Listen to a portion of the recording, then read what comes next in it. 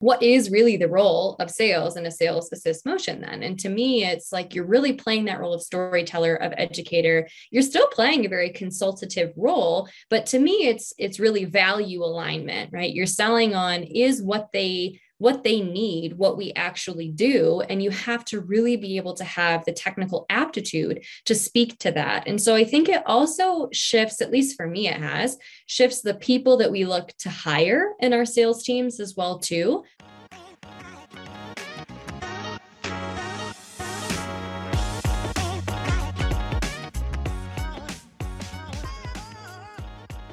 Hey everyone, George Soto here, and you're watching the Product-Led Revenue Show. Today I'm joined by Mara Willeman, who is Director of Product-Led Sales at TrustPage. Mara, I just am so excited to see this title emerge, given that we are product-led growth nuts over here at Reprise. But it's finally time, right? That we've actually started to double down on this. How are you? I'm doing so well. Thank you for having me. And for what it's worth, I've been following y'all's journey very closely over the course of the last few years and really always appreciate the way that you all are contributing to this narrative. It's a really fun time to join the conversation too. When we were thinking about what is my role at this company, what is the title that we want to assign to the work that I'm doing, it turns out it's a newer title. It's making a little bit more of a splash in the scene, but it really does feel like an ideal time to come forward with this title because it reflects the type of process we're building. And so, I've actually had a lot of people reach out and say, oh, I've not heard that one yet. And other people at organizations saying, oh, I'm going to take this to my board. So it's a fun one to have. And overarchingly, I would say we wanted a title that accurately reflected what we were building and the way that we were building it. And PLG sales is the way that we're doing that. Fantastic. Well, let's talk a little bit about how you got into PLG sales and what is it? Because I know a lot of folks are trying to figure it out.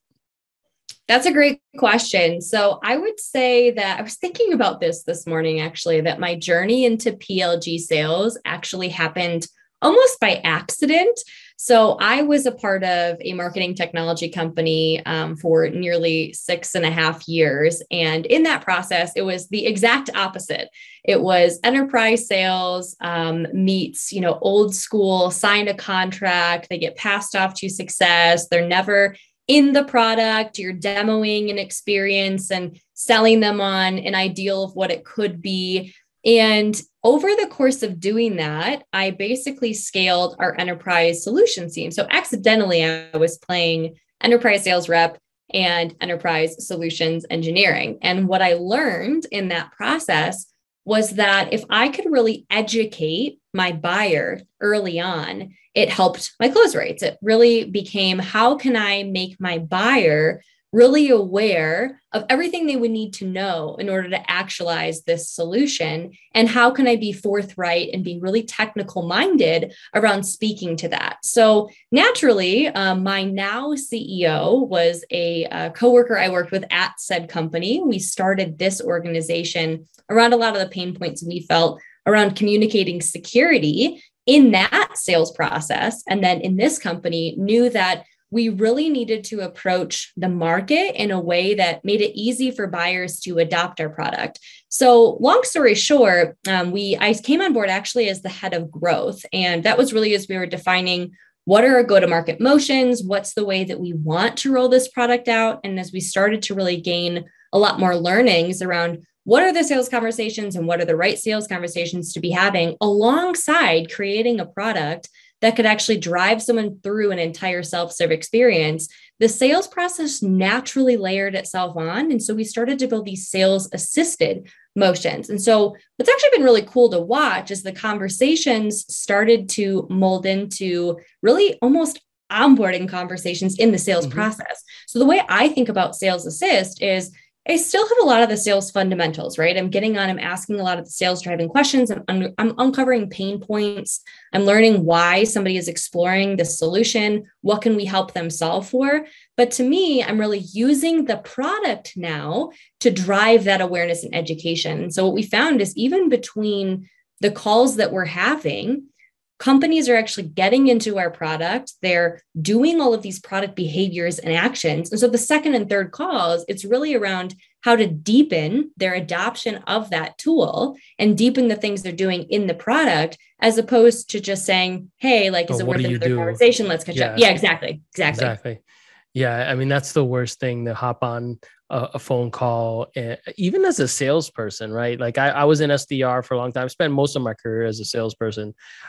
So, I from firsthand sort of experience it was never fun when you have to sit there and like really try to educate them on that one specific question, which is what do you even do? I see a lot of fancy like jargon on your website and trying to break through that.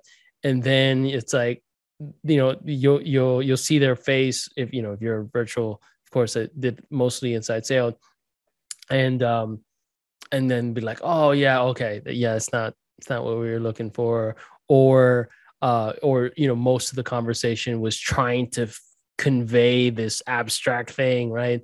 And so I think that totally resonates with me as a former salesperson, but also what I'm hearing in the market, right? If you were to think about this whole idea of when is the right time to bring in the salesperson for that sales assist sort of motion or aspect of the overarching motion, what's the sort of what are those signals, or like what's the formula to figure out what works for y'all? Because I know like for one organization it's different versus the other.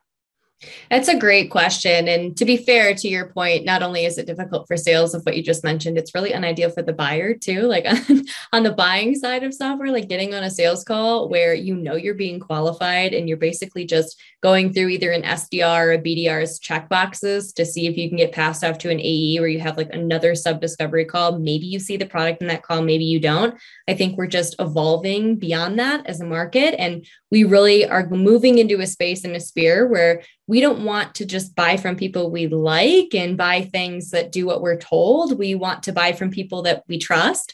And in order to build that trust, people want to see it and want to feel it, and they want to dive into the product and know how it works instantaneously. And especially when you're moving so fast, people want to see what your value prop is immediately. So to your question, like when is the right time to have those conversations? Certainly, at least within TrustPage, like we have multiple ways that we're driving those conversations, either to that self-serve motion or to our sales assist motion. Like, of course, traditional things like MQLs are driving to sales assist. We also have sales people that are doing active outbound prospecting, but even within those prospecting efforts and true always sales assist experiences, we're still leveraging PLG heavily as part of that sales assist process.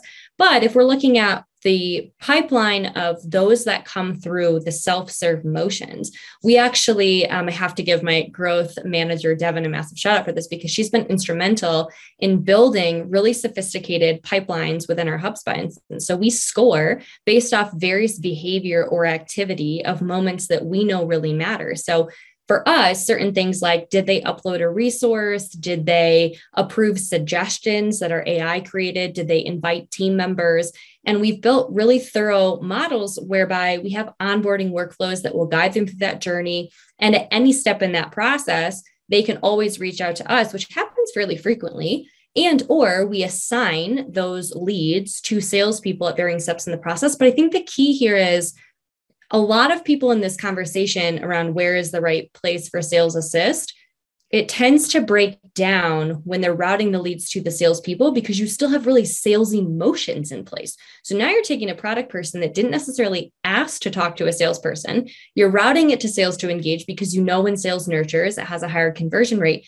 But the key is you have to make sure that the sales actions and outreach still mirrors a product motion. So that's where I think we're starting to see more titles appear, like customer evangelicalist or like adoption, or you have people that have that experience or at least minimally mindset for customer adoption and customer success, doing really well in sales roles right now, because they have the awareness and know-how to really drive the conversation, but they also know how, for example, when I reach out, it's not just hey, I'm looking at your company size and I really want to talk to you and I'm using, sales drivers, I'm looking in your activity and saying, hey, it looks like you've done these 3 things. I would love to show you how doing these other 3 things will help you to better streamline reviews and move through your security review process faster. And so when they get on the call, they're really acting truly like success agents or truly like people that are helping to drive deeper adoption of the product for this larger aspirational conversation. So I think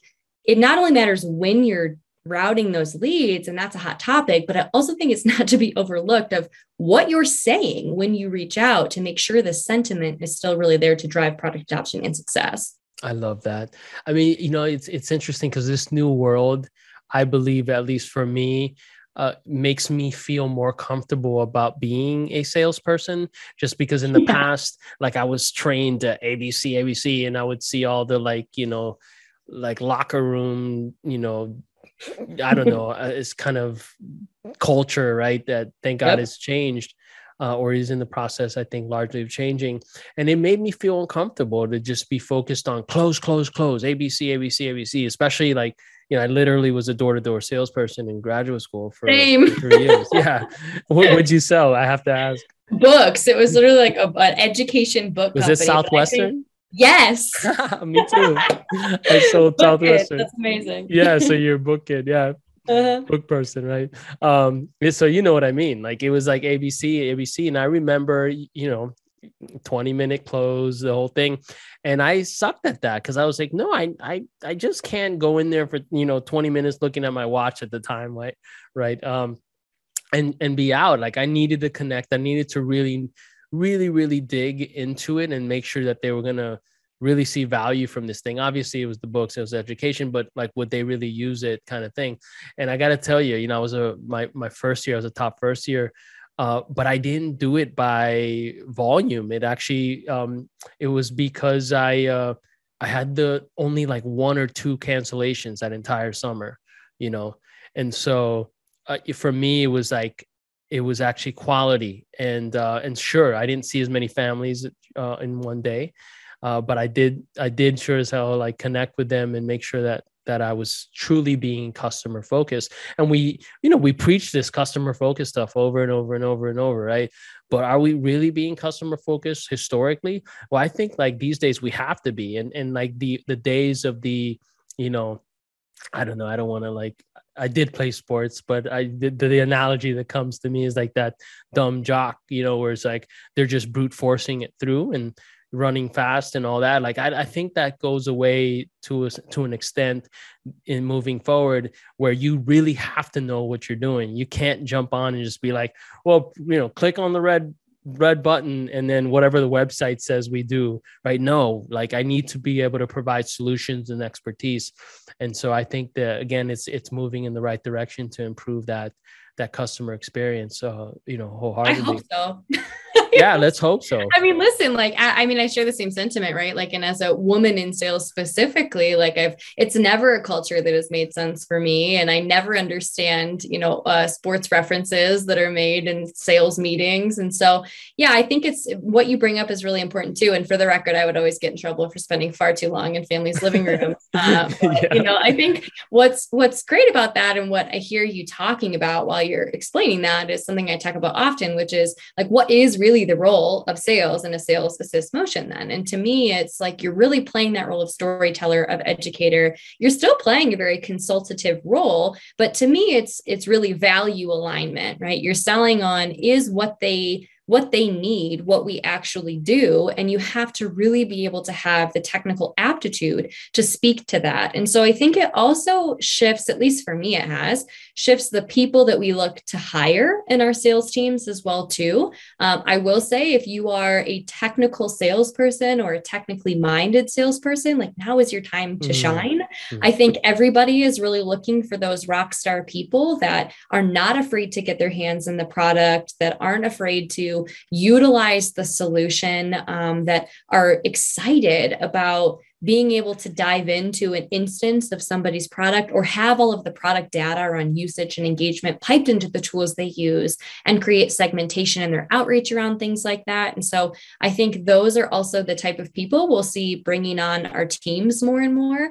I've also heard a couple like podcasts and conversations around even the roles of things like SDRs and BDRs will still fundamentally in the core of what they do be similar, but it will be very nuanced in the way we go about the how. And so I think we're also starting to see a shift in not only the culture and the conversations and the role of sales, but who really sits in those roles, which, you know, I'll say nicely will be a welcome to change, I think, for a lot of us. So. Absolutely. Absolutely. And by the way, you're like my new best friend, because,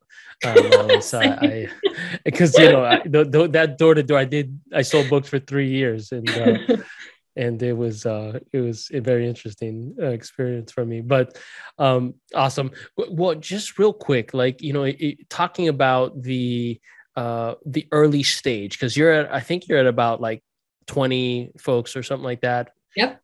Today. So how do you go to market, right, during the early days and do product market fit and et cetera, but also at the same time, stay focused on being longer term product led, right? And, or just going out of the gate product led, but knowing that you got to do some manual, unscalable stuff here in the short term, but not jeopardizing the product led motion, right? Ooh, such a good question. I would say about 5 times a day, I ask myself the question on a light day, like, is this the most important thing for me to be focusing on? So there's that first and foremost at a time where everything is important, everything matters, and you want to do it all. What is the absolute most important thing to do? But I would say, to your point, like you're going to do a lot of things in the beginning that aren't scalable until you understand the right motions to put in place. So I'll give you a tangible example. We just completely redid all of our backend infrastructure with our pipelines and HubSpot to make sure we're routing conversations to salespeople with prime opportunities at the right time, looking at the signals, looking at product behavior and usage. In order to do that, I literally personally reached out to about 100 our customers and did analysis on what they were doing in the product based off the data that we had. I would go to their website and I would see, okay, where are they in their evolution or maturation of the way they currently talk about security? And I would personally reach out to those people and have those conversations. Similarly, we decided that we wanted to include, even for lower tier customers, our onboarding services, which we actually have a different type of role in success as well too. We have what we call a trust advisor, because with our salespeople playing a little bit of that success role right now and identifying the opportunity, holding the account longer term, because they're really nurturing that kind of land and expand model throughout PLG. Our trust advisor is really that expert in security that's acting as the onboarding guide. And so, for example, we're onboarding companies that, to be fair, I don't know if it makes sense for us to onboard some of our smaller 5K a year plans forever in perpetuity. But right now we're getting so much valuable feedback. We get more data in our system, which fuels our models, and we understand deeply what's working, what's not. How do people engage with the tools? And we're really intelligent about the tool set that we use. I think that really matters from the beginning. So using something like Y'all's tool is really, really important. Like having some way that's, if you see like hesitation to sign up to the product, like how can you get them into the product as quickly as possible without them needing to have a full account and kind of go full PLG. We also are utilizing really intelligent outbound signals. So that's a really strong motion for us as well too, learning our ICP, learning what works. I think the thing we always try to think about long-term is I have, luckily for me, and this is not the case everywhere, I have a really, really solid product team. And so you can work closely with your product team to deliver feedback on here's what people want to see from your quote unquote free platform or your trial or however you are implementing PLG. We believe that your customers should be able to see, feel, and interact with your full core feature functionality set. So I've seen other examples, or I've even been a purchaser of other products where it's sold to me as PLG, but you get on board and you like actually can't do the things you want or need. And we learned that early on too. We actually didn't always have pretty much everything open and available for our customers. But we had a larger customer who came on board thinking that we weren't capable of really servicing their needs because it wasn't available to them in the free plan. We thought, oh, shoot, we have to change this. And that was really early on. And so now we've built a product where the free plan, like, sure, there are features that are locked and reserved for some of our higher and paid plans. In addition to those like core features, we also have usage-based pricing, like across the core functionality. And so I would say, one, it's really, really putting a lot of those scalable motions in place by learning and doing the crawl, walk, run approach as much as you can, and doing things that aren't scalable in order to learn and build the process until you have enough data, using the right tool sets really early on to give you the data that you need, and then being really, really intelligent about the way that you go about putting those things together. So. Awesome. Well, Mara, I know we could probably talk for hours. I'm guessing here. I did have some final questions just because, we're both members of Pavilion and I just been following your content too. And I was like, I got to reach out. This is Thank you for doing that. Yeah, for sure. You mentioned that in one of the posts that you were now closing deals in, I think, 1.3 calls. Which is awesome, right? Yeah. And so my first question is like, how do you get there? I know this is a large, convoluted process, but if you had any like one or two tips that you can just give folks out there around getting to a point where, I guess the overall theme is reducing the sales cycle or accelerating, depending how you want to look at it, using PLS or PLG, and then how do you like actually get to the point where you're able to get that data? Oh, that's a good question. So I'll speak for the how we accomplish that first. So two things come to mind there. One, it's, as I mentioned earlier, you still want to make sure that even if you are doing sales assist, that doesn't mean all of a sudden they've just totally escaped this product-led motion you have in place. You have to really find a way to layer your sales assist on top of your PLG. So what that looks like for me is, even with an enterprise contract that's paying $30K plus in an ACV, not only are they going through our sales motions, but they're also continuing to get nurtured by our product-led growth pipeline too. So as I am having conversations with them, they are getting all of the onboarding cadences. And so more often than not, that kind of goes back to what I was just saying with making sure that your free version actually enables people to experience the fullness of your product. Because what happens for me is I'll have the first call and then I follow up immediately with, these are the things that we encourage you to do in the product to see and feel the deepening of the product interaction. Now, of course, those are curated to what we know will drive closer to that infamous aha moment. But really what we see is in between that first and second call, they're already putting so much intentionality into building out what our product is the trust center, that by the second call, they're already sold on the product, and we're simply having conversations around how they leverage it within their organization. And so I would say that's a really big driver for us as well too, is again, like going back to having that product piece in place and using the sales motions on top to guide back into the product at every touch point you can. Literally, it changes the game for how you follow up. You no longer have to say, hey, we haven't talked in 2.5 weeks. Do you feel like regrouping it again? Here are 6 reasons why we should. Now you're saying, hey, I saw you upload resources. I saw you do all these other things. I highly recommend making one of those things requestable so you can engage with customers in this way. Hey, I would love to show you a couple tips and best practices for leveraging. And now you're really using the product to nurture your sales conversation. So that's first and foremost. I'd say one other thing that's worth noting actually kind of goes in line with what we do. So it's funny you ask. So a big reason that a lot of PLG processes get disrupted and they move into longer, more extensive sales cycles is because it's not clear on how you are going to pass a buyer's security processes. So if I sign up for your product tomorrow, I might not be able to upload my data or integrate the tools you want me to until I actually know if you pass my security requirements, which is happening for a lot of companies. It used to be only enterprise. And now that's even small organizations want to know, what are you doing with my data? So our tool does exactly that. It helps companies speed up the process of building trust and streamlining security reviews by making that information self-serve. So I have to argue that that's a really big piece of why I've been able to close in the way that I do, because I can sell with security as early as that first conversation. So I would say it's a mix of, using the product in the right way in this PLG capacity. But we have, our experience here shows us that PLG is great, but trust actually unlocks your ability to do PLG. So unless people can trust you, they can't even engage in your PLG workflows. So that's how we get there. How we track it? Oh, that's a whole long HubSpot conversation. Well, maybe we can do a separate conversation on that. So, one thing that came to mind, and I might write a blog post about this, is trust-led growth, right? Oh, I just did. You can read it. Oh, no way. I will happily link you to it, but feel free to write on it too. Please send it over. And I'll share it with the community. Thank you. And then also, if you don't mind, I might steal some concepts, or borrow, I should say. I hate negative. Well, I mean, I think I would love for you to do that. I think, it's really fun to see the ways that we get to surface trusted conversations and leading with transparency. And I could go on and on about the ways that your sales cycle. So I'll save that one for the blog post. But all right, fair enough. Well, Mara, thank you so much for taking the time to chat today. Folks want to follow you on social media.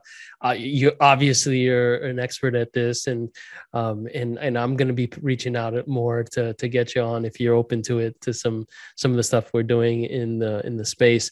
But what would be some good URLs or social handles to reach you? Yeah, great question. So first and foremost, our company is trustpage.com. So feel free to check out any of the content we're producing on trust-led growth. A lot of it lives on our blog right now.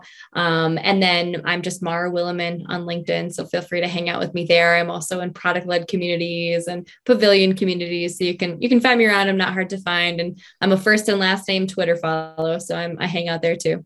Awesome. Well, have a wonderful, wonderful day. We're actually going to be doing an event with the Pre-Sales Collective. So maybe it's relevant. Actually, I think it's probably pretty relevant.